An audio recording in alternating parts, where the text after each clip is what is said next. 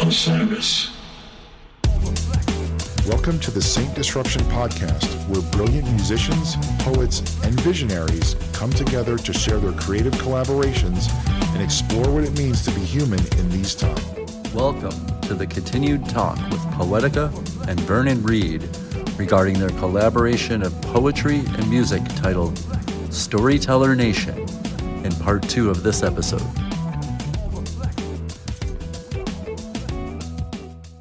Can you tell us a little bit about the conditions around the creation of the poem? When did you write it, and what was the spark? That was probably around the time that we started emailing there. But I was in a theatre show called Drummer Warrior Storyteller. The end of October. An artist and filmmaker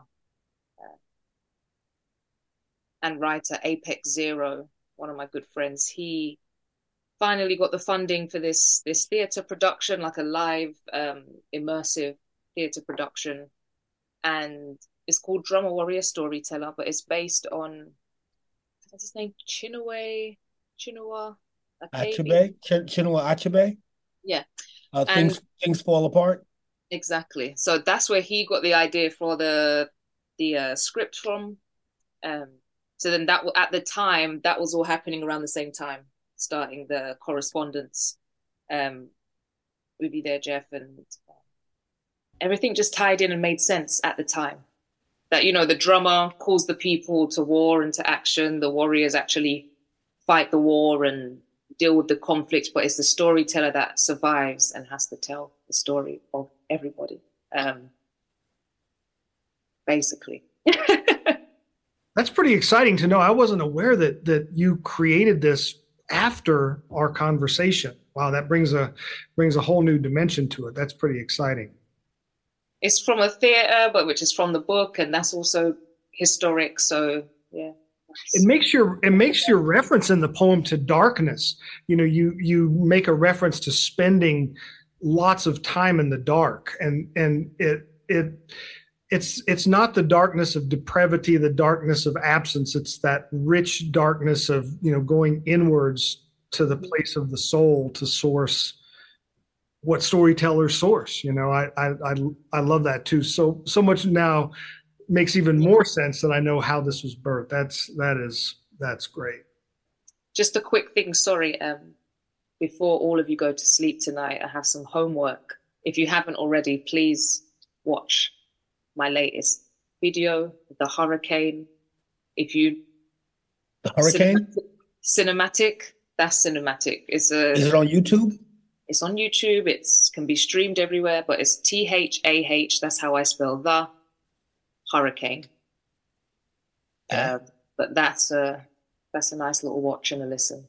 So it seems like right now there's this reemergence of poetry and deeply meaningful lyrics being mashed up with amazing music, kind of hearkening back to Brian, your early career. I mean, what's your sense of what's happening now? Is this sort of an exciting time of reemergence of the new and the old? Tell us a little bit about what your perspective is on the times and the new use of and creative impulse of poetry right now.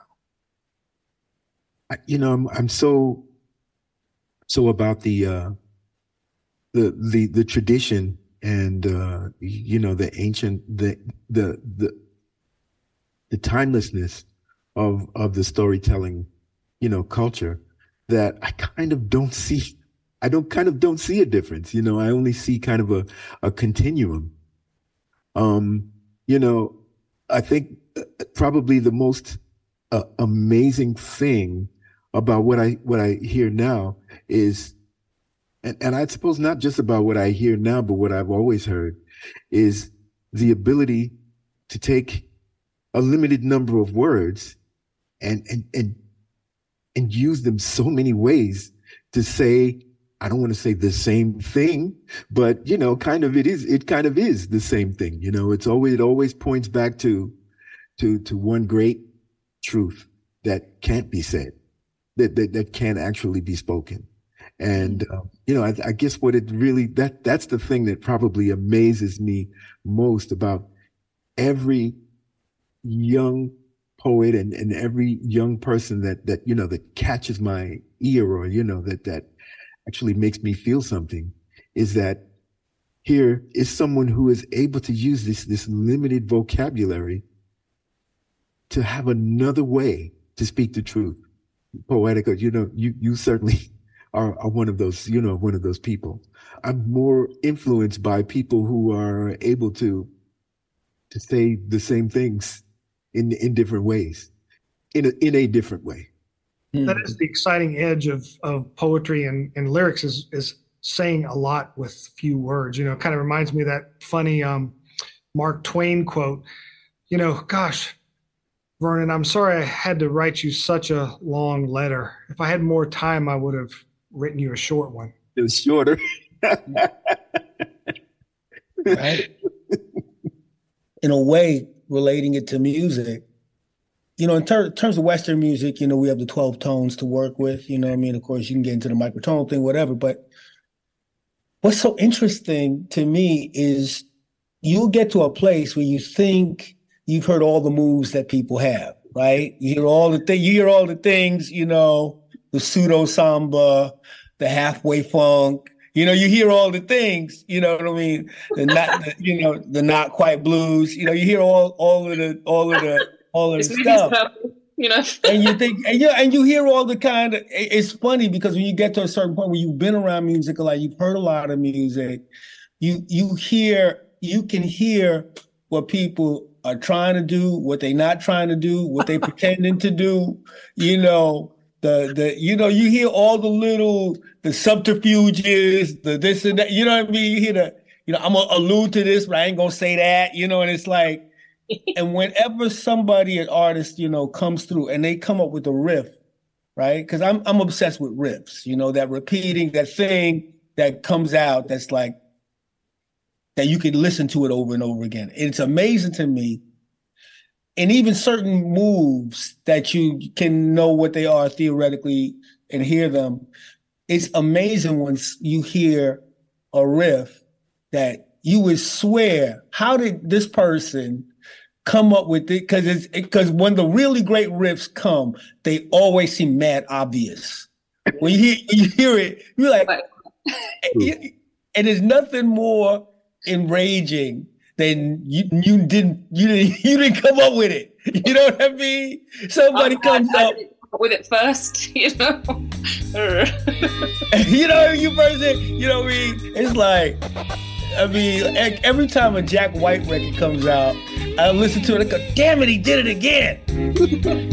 Son of a gun. You know what I mean?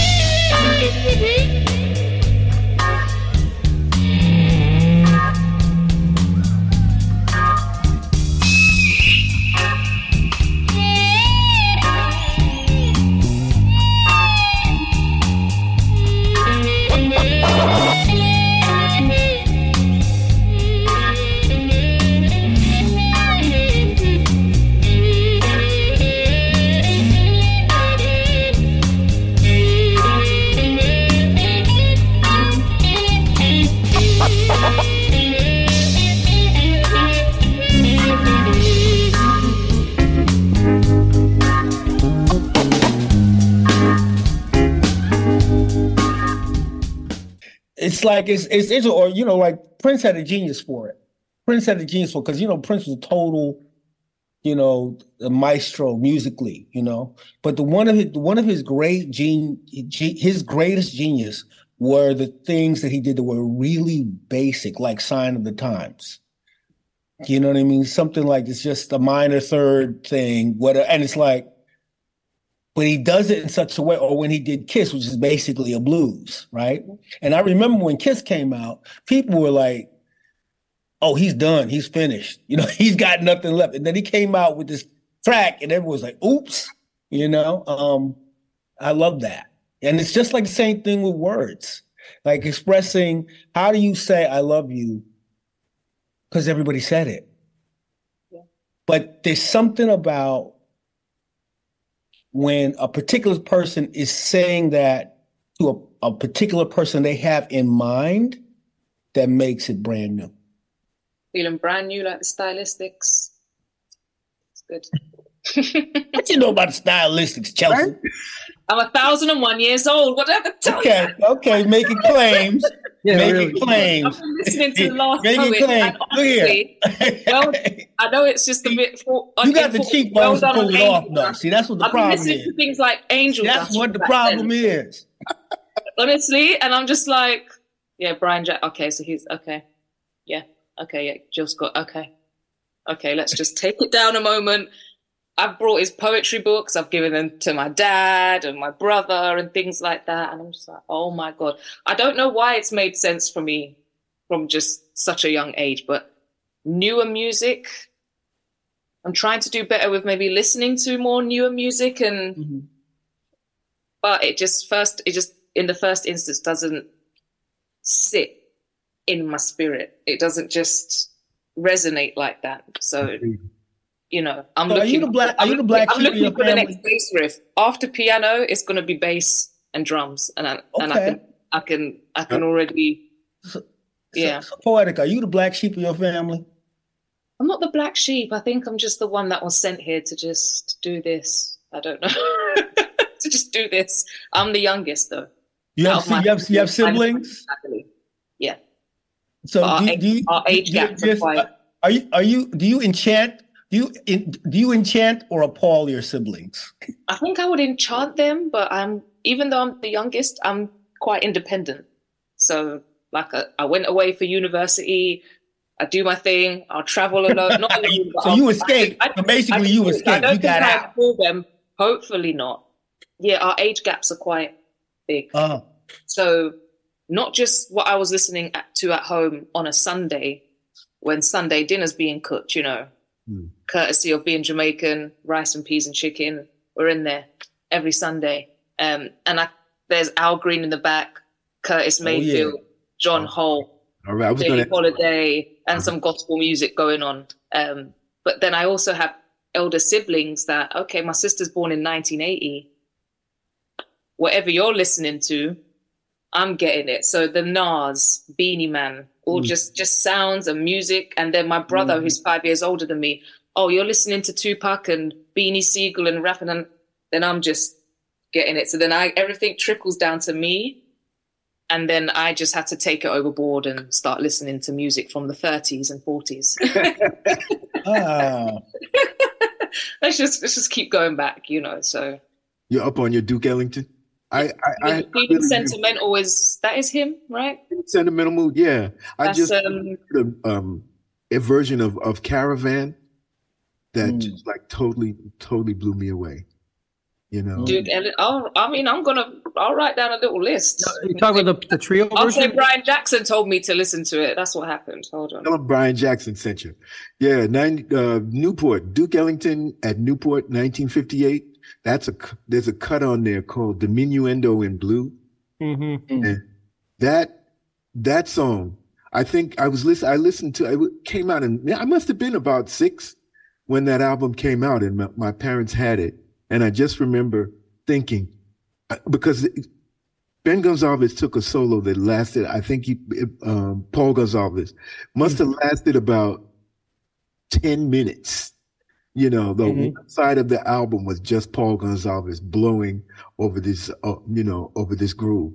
And the people it was at Newport Jazz Festival, and people just lost their minds. I've seen a couple of clips of it, you know, of what people were like. They just like he had whipped them up into a state that was just like unbelievable. And I think that was the first time in my life that I realized the power that music has.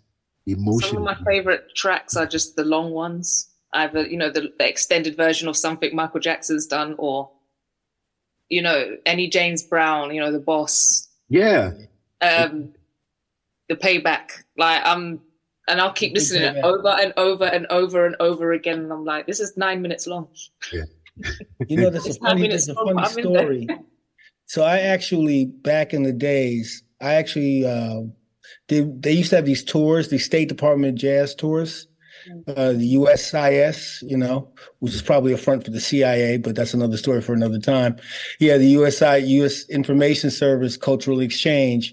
And I was with Jay Hogarth, the great vibraphonist, and Onaje Allen Gumbs, and Jerome Harris, and Farron Aklaf. We traveled to the Middle East and India, and we had these kind of cultural attaches. They were kind of almost like road managers. So you go to a place, and there'd be a State Department official that was part of it, right? Yeah. But they were really cool people. For the most part, for CIA agents, they were pretty cool people, right? And one of them was a slightly older woman, and she hung around. She knew Duke Ellington and the big band, right? And she told the story, said that number one, Duke would get inspiration for tunes at any time. So he would be in the middle of the night, and then he would wake everybody up. He'd call everybody up, come down to I got something, right? So he would go, and it was, and I heard that about Prince too. Like Prince, if he had inspiration, he would, at any time you would get a call, go to the thing, right? So here's the other thing I was told is that if Duke was kind of displeased with you, one of his ways of punishing somebody was to feature them to keep soloing all night. So he would say, he would have a tune, right? Because he had this running thing with Paul Gonsalves, right? He had this kind of love-hate thing with Paul Gonsalves. And he would play a tune and go, and thank you, ladies and gentlemen, the next tune is going to feature the wonderful Paul Gonsalves. Now, mind you, he's already played 30 choruses, right? He's done. And he would go, and it would be like, 20 choruses, and the crowd goes wild, and you know what I mean? And they say, thank you, ladies and gentlemen. Thank you. And this next tune is going to feature the wonderful Paul Gonsalves. Oh, I'm a feat now. I'm a feat. So we just murder, So, yeah. That must have been one of those nights. 11:58, right? Yeah. Yeah. It's nice talking to music humans. Not everyone understands. I don't think I've ever heard it phrased like that. Music humans. You're a real poet, Poetikah. Chelsea. Everything. Oh, I feel you said. I can't help it. It just happens.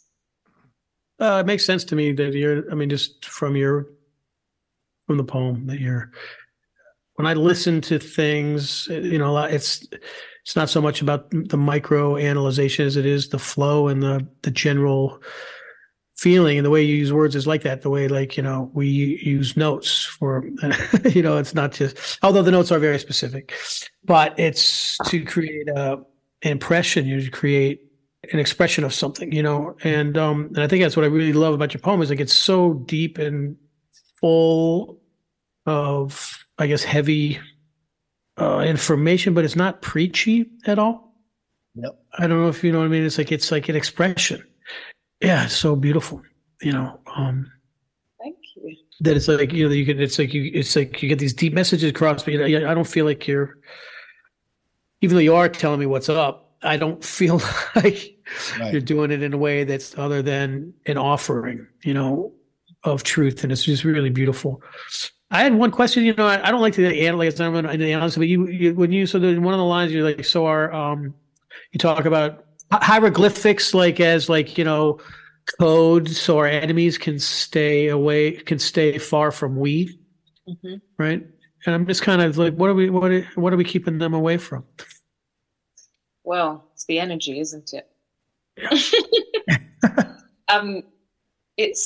There's always, you could have 99% of people for you, but there's always going to be one that's not. Okay. It's just duality. It's just science. Nothing is ever just one thing. There's always even the tiniest slither of something else. And even what we do offer as poets and wordsmiths and spoken word artists, it's things out there just aren't for righteousness. it's just in no way of righteousness or good or joy or peace or love. And whatever that is an enemy to what we're doing, which is just constant truth. We're trying to keep it righteous. We're trying to help people. We're offering, we're giving, where love is giving. So it's like you're loving people, you know. I don't know how other poets feel. Some people have become poets and some of us are just designed like this. This is what I am. It's not just, oh, I'm going to start spoken word poetry and I take it seriously in terms of what I'm giving, because there is a lot of garbage out there. There's a lot of just empty, it's music, I guess, but it's everything I'm doing, everything I'm writing, it's a code in a way, but not everyone should be able to read it or encrypt or decrypt it or, you know, or get to it really. And not that it's only for certain people, but I think if everyone got it, it just wouldn't be what it was. It wouldn't be special. It wouldn't be powerful. So some things need a little bit of a concealing to, you know, cloak of invisibility, Harry Potter moment, just to get past it. Yeah. You can try. You can try. You think you can see me, but I'm looking at you under the cloak. So. I'm really facing the other way. Yeah. Yeah, man. Well, you know, it's so funny because when we talk about our truths,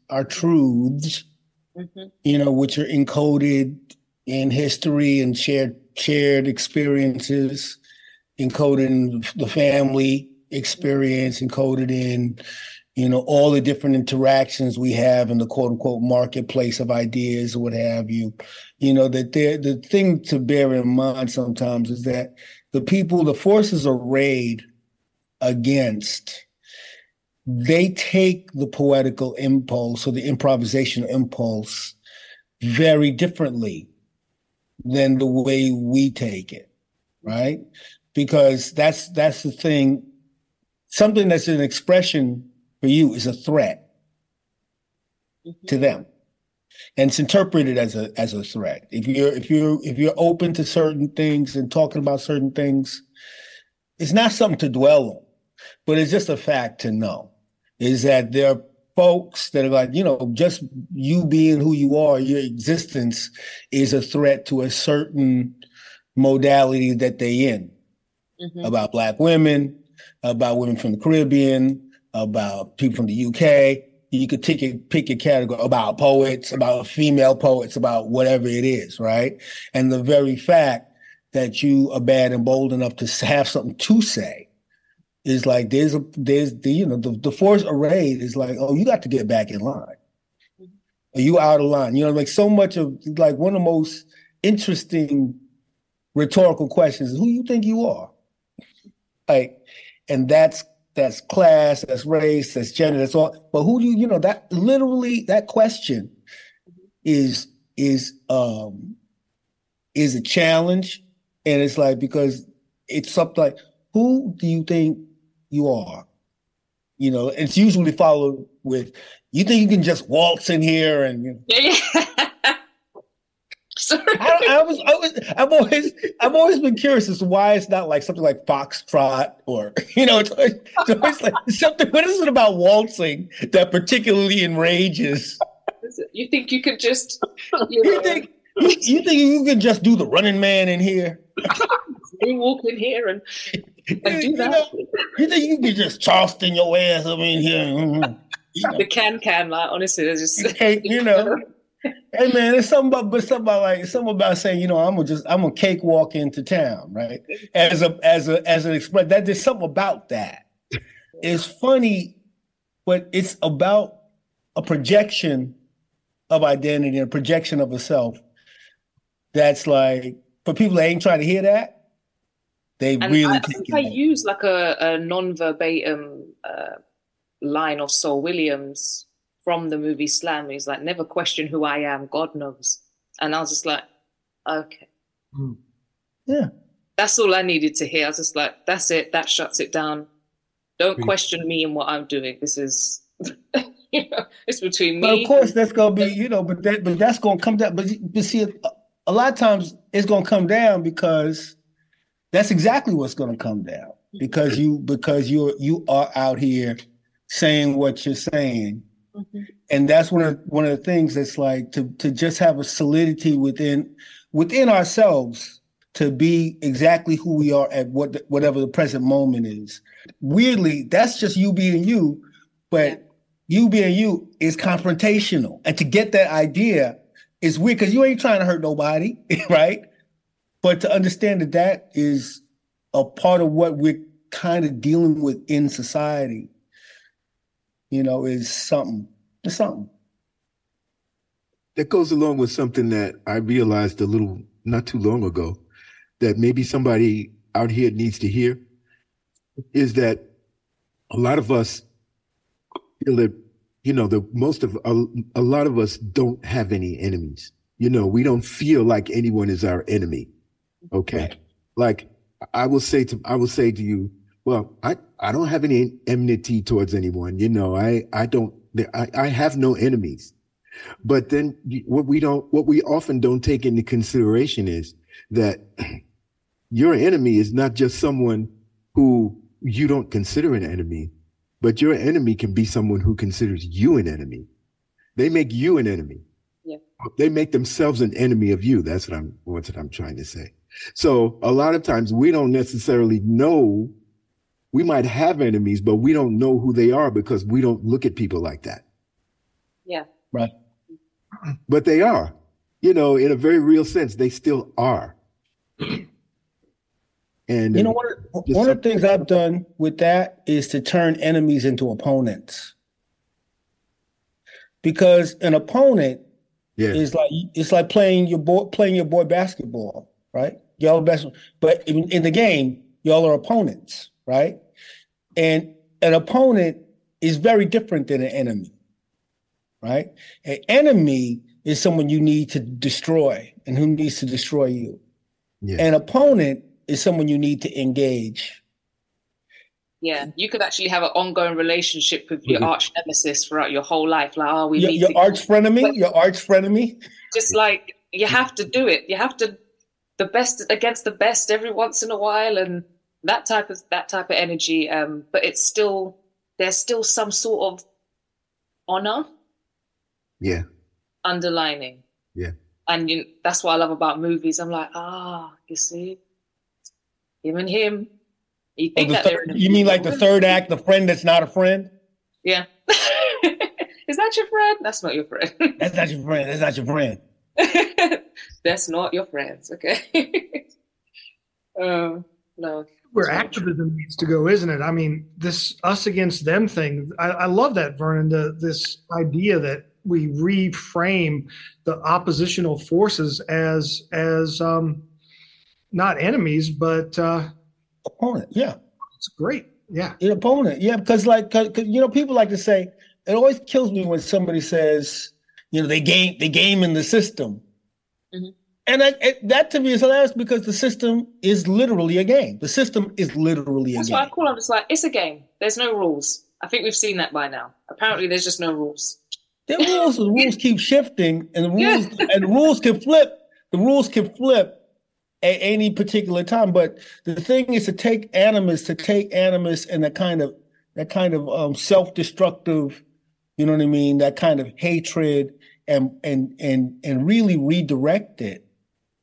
And once we redirect it, it becomes less personal. It becomes less hateful.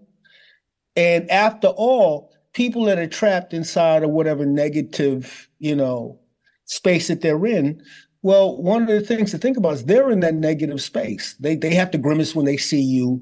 They have to go through the whole routine. They have to go through I don't like, they have to go through that whole routine, which is kind of debilitating, which is really pretty debilitating for them, really, Time wasting. There's a drought of, I think intelligence can save people from a lot of things.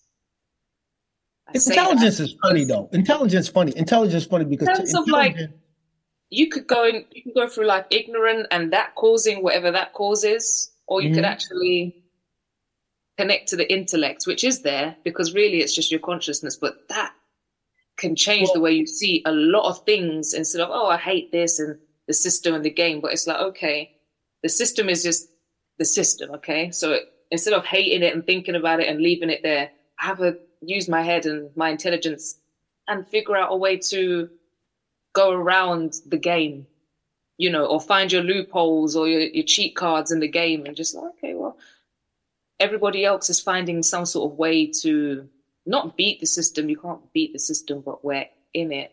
And we might think, oh, that person's got that, you know, especially with social media. How did they get to that point? And I'm thinking, but most of us are, I can't say no one's smart, sorry, but we have these brains that are able to learn and take in more information. It's the age of information, but we're all losing faculties every single time, you know. Quasimodo kind of.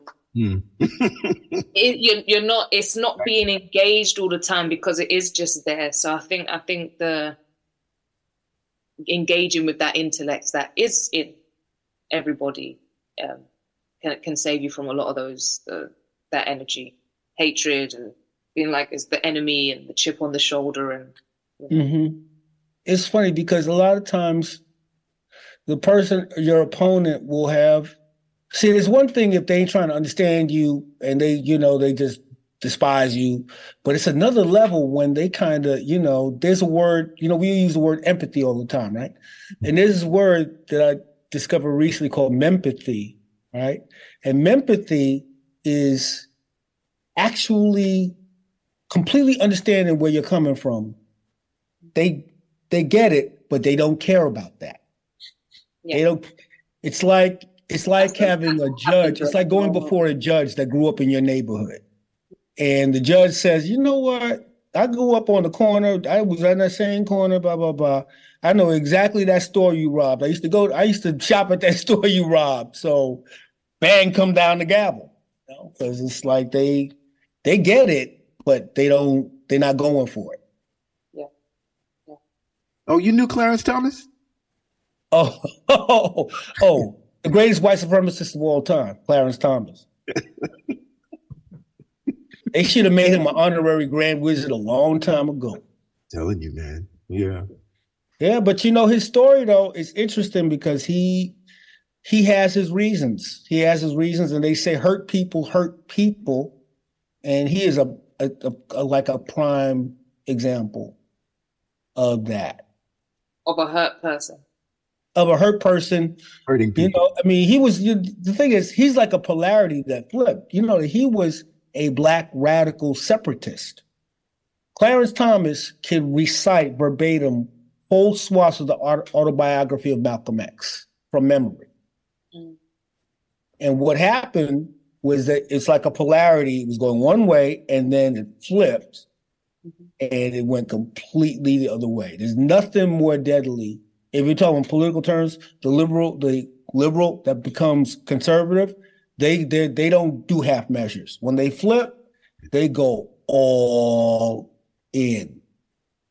Well, it's very interesting to see how we react to trauma. We all have our own ways, to react to it. Whatever it is that helps us, best negotiate it.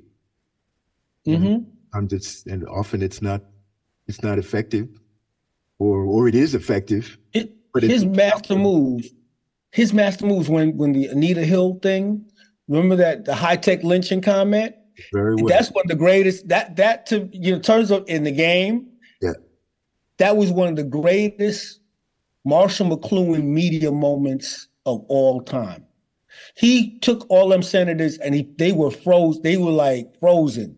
He was like Mr. Freeze. When he started talking about this is about high-tech lynching for blacks and that blacks should think for themselves, and it was brilliant. And they were all. And I when I heard it, I said, "Oh, they're confirming him." After that, yeah, he's getting confirmed. Exactly. 100, and he managed to make that move, and then flip back around. But that was the one move where he went, because people like to talk about the race card. Man, he pulled out an ace. Pulled out an ace and put it on the table. Yeah, ace of race. Dare I say the ace of spades? Oh! It's really amazing how we do negotiate trauma, as human beings, and how art really gives us the tools, like to do that. I mean, I know in part of what I feel that what I try to do is about that. And, like Gil used to call stuff, what we did, survival kits on wax. And, I know I know every one of us here is searching for that way of healing. We're searching for that. It's concocting that salve, to heal what ails us. And it's a nice full circle to your poem, Poetikah, because one of the surest ways to healing is to create beauty out of it, whether that beauty is music or through words. Master Yeshua said, conceal what is concealed, and what is concealed will destroy you. Reveal what is concealed, and what is concealed will liberate you. That's a beautiful dimension of your work and your collaboration too. I mean, there's a lot of healing medicine in those words and that sonic landscape y'all created. So thank you so very much. It's a real honor for John and I to have been witness to this unfolding. We really hope that a lot of people hear it and enjoy it and are inspired in their own ways to create and to be storytellers. So goodness, thank you all so much for taking this time with us today to share and unpack this amazing collaborative journey. We hope that it will inspire many more collaborations like this between amazing people. So we're so grateful, Poetikah and Vernon, for you all coming together like this. And Brian and John, thank you so much for holding space for this and for all your wisdom. Thank you all so much. Thank you, Vernon, as well. Thank you so much. And I would love to do it again. Frankly, I would love to work with you when you're ready. Again. And I want to thank John in particular, because John roped me into this madness. Yeah, well, that's right. You're welcome. Con gusto. Yeah. I heard the poem. I heard the poem. It was just like, it was like, who do I know? Oh, I know Vernon. Oh, thank you. Thank you, brother. Thank you. Brother, I really appreciate it. And of course, to be in the cipher with the legendary Brian Jackson, I can't tell you. Mm-hmm. It's very, very, very special. So, absolutely. Big time. Always look forward to working with you. Thank you, Jeff. And thank you, John, so much. Yeah, great to see you, Brian. Blessings to everyone out there. If you want more information about any of these amazing characters, come to our website, saintdisruption.com podcast tab. There'll be lots of information about this episode's, upcoming episodes, and past episodes. We are committed to collaboration and all the beauty and medicine it brings. So blessings to everybody. Thank you all once again. And we did it. Thank you. Thank you. The Saint Disruption Podcast, recorded and mixed by Hamilton Media Design at Sidehouse Records.